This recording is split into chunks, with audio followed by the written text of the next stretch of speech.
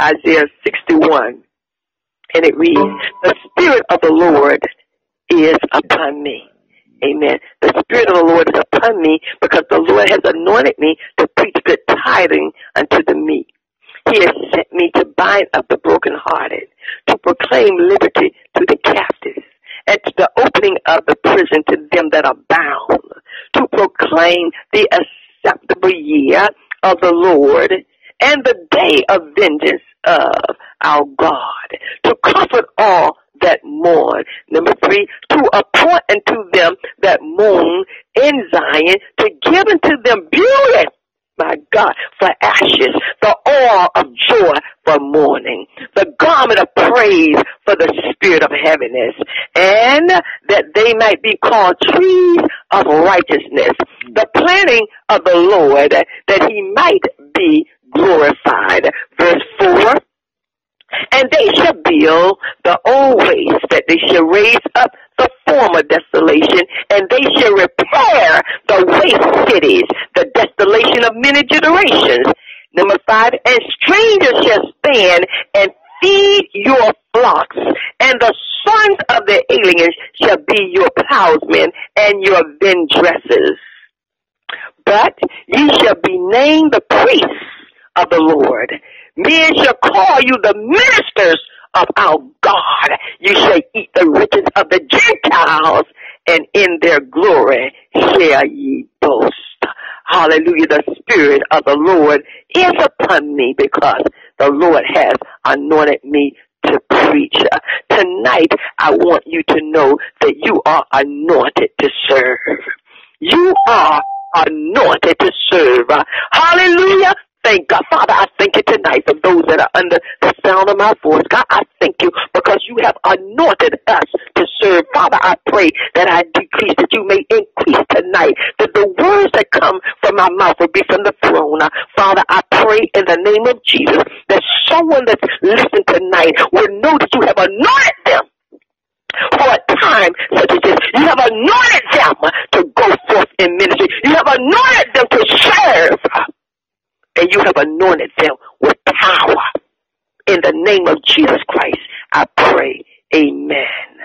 Amen. Just coming before you briefly, the Lord has anointed you. What have God anointed you to do? According to the scriptures tonight, the Bible lets me know that God has anointed you to preach the tidings.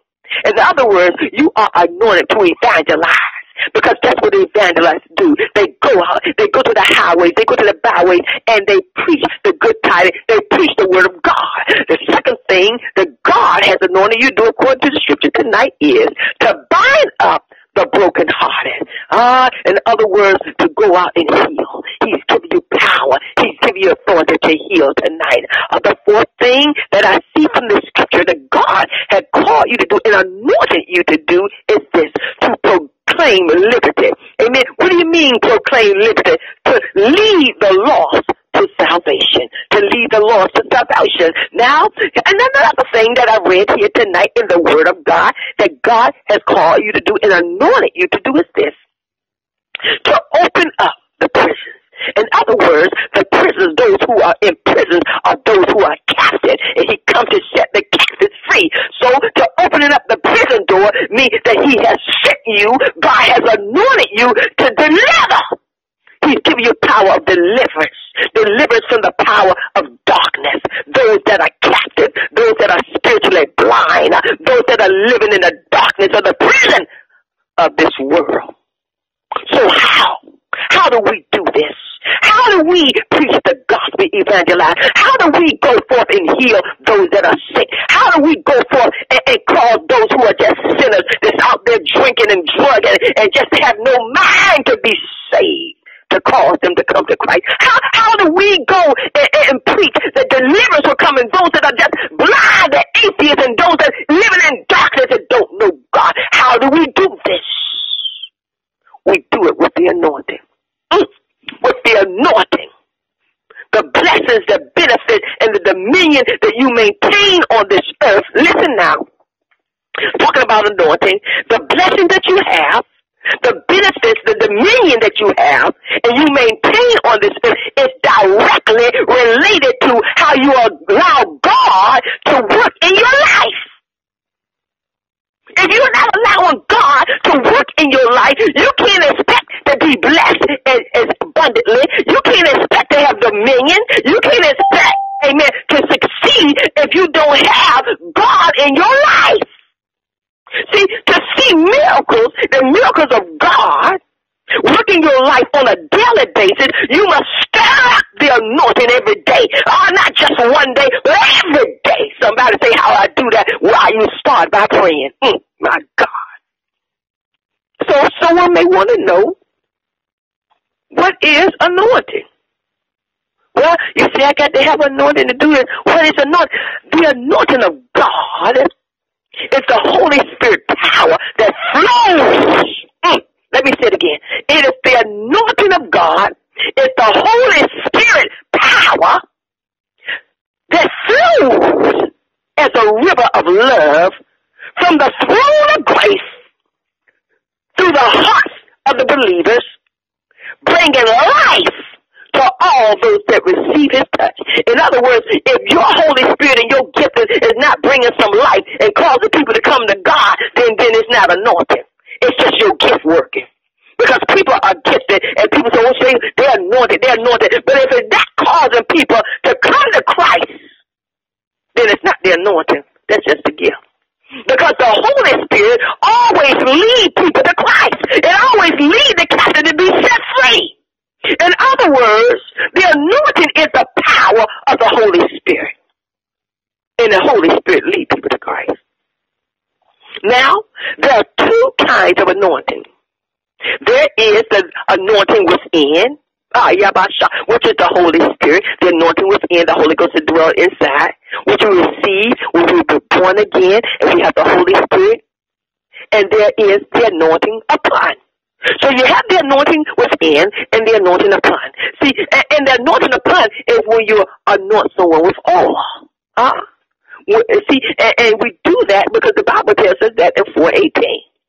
The anointing of oil, which we must receive to do the work of the gospel. That's why people are consecrated. That's why they're set aside. That's why they take the oil. That's why the prophet came to David and he anointed him. So you have the Holy Ghost within. Hallelujah, the anointing, and you have the anointing upon. See, God wants his power and his spirit to be influential in every step of our life. Every step that we live. That's why I was on the line talking about insurance policy, but end up talking about the Lord. It's everywhere. Amen. Even when I went outside, I was talking to someone that was repairing something out there, and I said, I almost had to pray for you. I was concerned for you, because I see you out here working alone. Influence, every step. See, a person who lives in God's anointing will receive his benefits. Oh, my God. If you are in the anointing of God, if you're living in the anointing of God, if the Holy Spirit is within you, hallelujah, and you're living it, you're going to receive the benefits of God. You're going to receive his benefits spiritually. That means you're going to feel his presence. Physically, when you're sick, you're healed. It's like he healed our body. I was telling you earlier, he healed our bodies. And we're healed, amen. Cancer is gone. Death flees. Mentally, intellectually. What do you mean? That means you can speak before kings, and you can speak to the person in the alley because you know how to relate. Because the Holy Ghost is speaking, not you. Why? Because the anointing of God is the Holy Spirit within you. Emotionally and financially, God will give you witty ideas that cause you to gain wealth and prosper.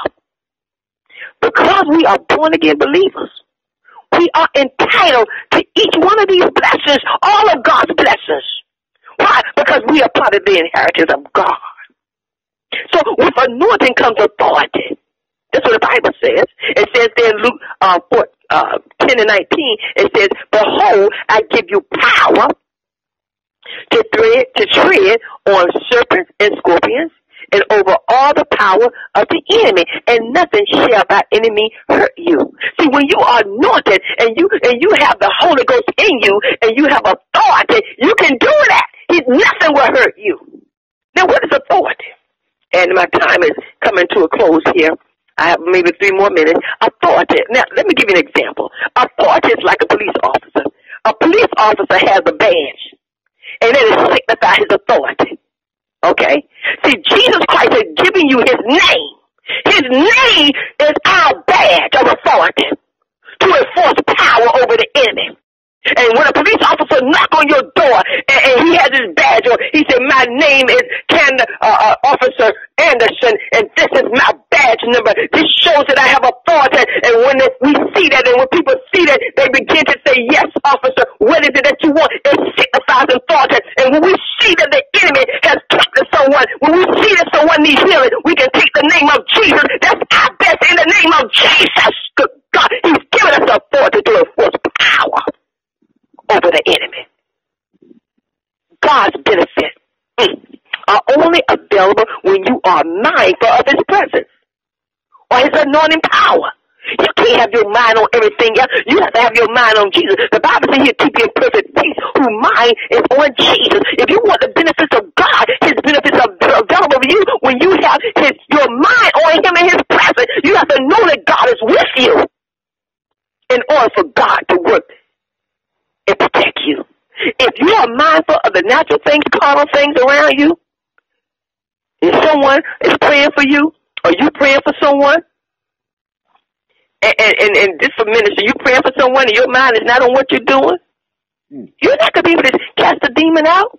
You're not even going to be able to cast the fly out. And if you're going up there for prayer, and your mind is on what happened back at home, that's having a natural man. That's having a calm man. You have to put your mind on Jesus. That's why when you come in the line, they say, come on, lift your hands up. Lift your hands up. They put you in the atmosphere of Jesus. They put you in the mindset to serve you. Come on, think on the name of Jesus. Put your hands up to God. Give God a praise. That means take your mind off the natural thing. Take your mind off the carnal thing and think on Jesus. Because when you're carnal-minded, you begin to get angry. When you're carnal-minded, you'll lose your temper. You'll push away the anointing. You don't want to push away the anointing. You want to embrace the anointing. You can have an anointing and still not perform miracles.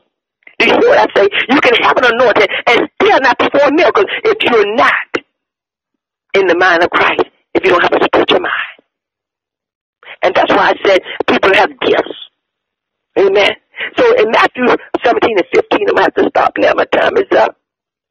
Jesus, he told this about the young boy who fell in the fire, and he would have epilepsy fits and so forth. He said, the father said this to Jesus, said, I brought him to your disciples, and they couldn't cure him. In other words, they walked with Jesus. They saw with Jesus. They were anointed. Jesus himself laid hands on the disciples, but yet and still, they couldn't perform that miracle. And then Jesus had to tell them in 17:21, but this kind does not go out except by prayer and fasting. This kind refers to the level of spiritual evilness, the demon. He said this kind does not go out. He's talking about that demon. For every demon, hallelujah, there is another anointing, hallelujah, that will cast it out. You can't have one day of prayer anointing and cast out a general demon. You're going to have a 7-day praying a day anointing. You can't send someone who doesn't even pray but one day to cast out a demon, hallelujah, epilepsy, or a demon that will come and tear down a house. He said this kind, he means this level of spirit, this level of demon. Only comes out by fasting and prayer. You have to fast and pray to see some things delivered. You have to fast and pray to see some demon cast out. You have to fast and pray to see some miracles happen. You see, the apostles had already successfully exercised their powers over demons, and devils in the past. But then they came into another demon that was stronger than the one before. So over the years, God has called people to do special jobs in the kingdom. Under the Lord God, he chooses, in the Bible, he has prophets, he has priests, and he has kings, and he places anointing on them to accomplish his mission. And that's why I was saying earlier that when God has given you an assignment, and he's giving you a mission, he has anointed you for it, because tonight we're talking about anointed to serve. He's giving you the anointing for it. And when you don't want to serve, and you don't want to accomplish that mission, that's when the enemy attacks. And so, in the same period of grace of the church we're in now, God places anointing on believers to accomplish his plan on this earth. And I'm going to stop right there and perhaps complete at a different time because of the hour. But I just wanted to share that with you tonight to let you know inform you that you are anointed to serve, that the Spirit of the Lord is upon you. Amen. And back in those days in Isaiah, it was upon you, but now the Spirit of the Lord dwells in you. And so you can evangelize. You can use the gift of healing. You can lead people to Christ. You can set the captives free. And you can do whatever God has called you to do because you are anointed to serve. Somebody say, thank you, Jesus. Thank you, Jesus. Oh, thank you, Lord. God, we thank you. Amen. I thank God for that word sometime. Amen. Even speaking the word as I go through, it just reminds us, hallelujah, that we are anointed and there's things we have to do. And we have to make sure that if we want to see the miracles of God, we have the Holy Spirit within us. But we have to stir it up. Stir it up. And because we're not seeing the miracles happening right now, it's not that the Holy Spirit, we're not anointed. We're anointed, but we haven't stirred it up. We haven't stirred it up. You have to stir it up. And once you stir it up, you begin to see it.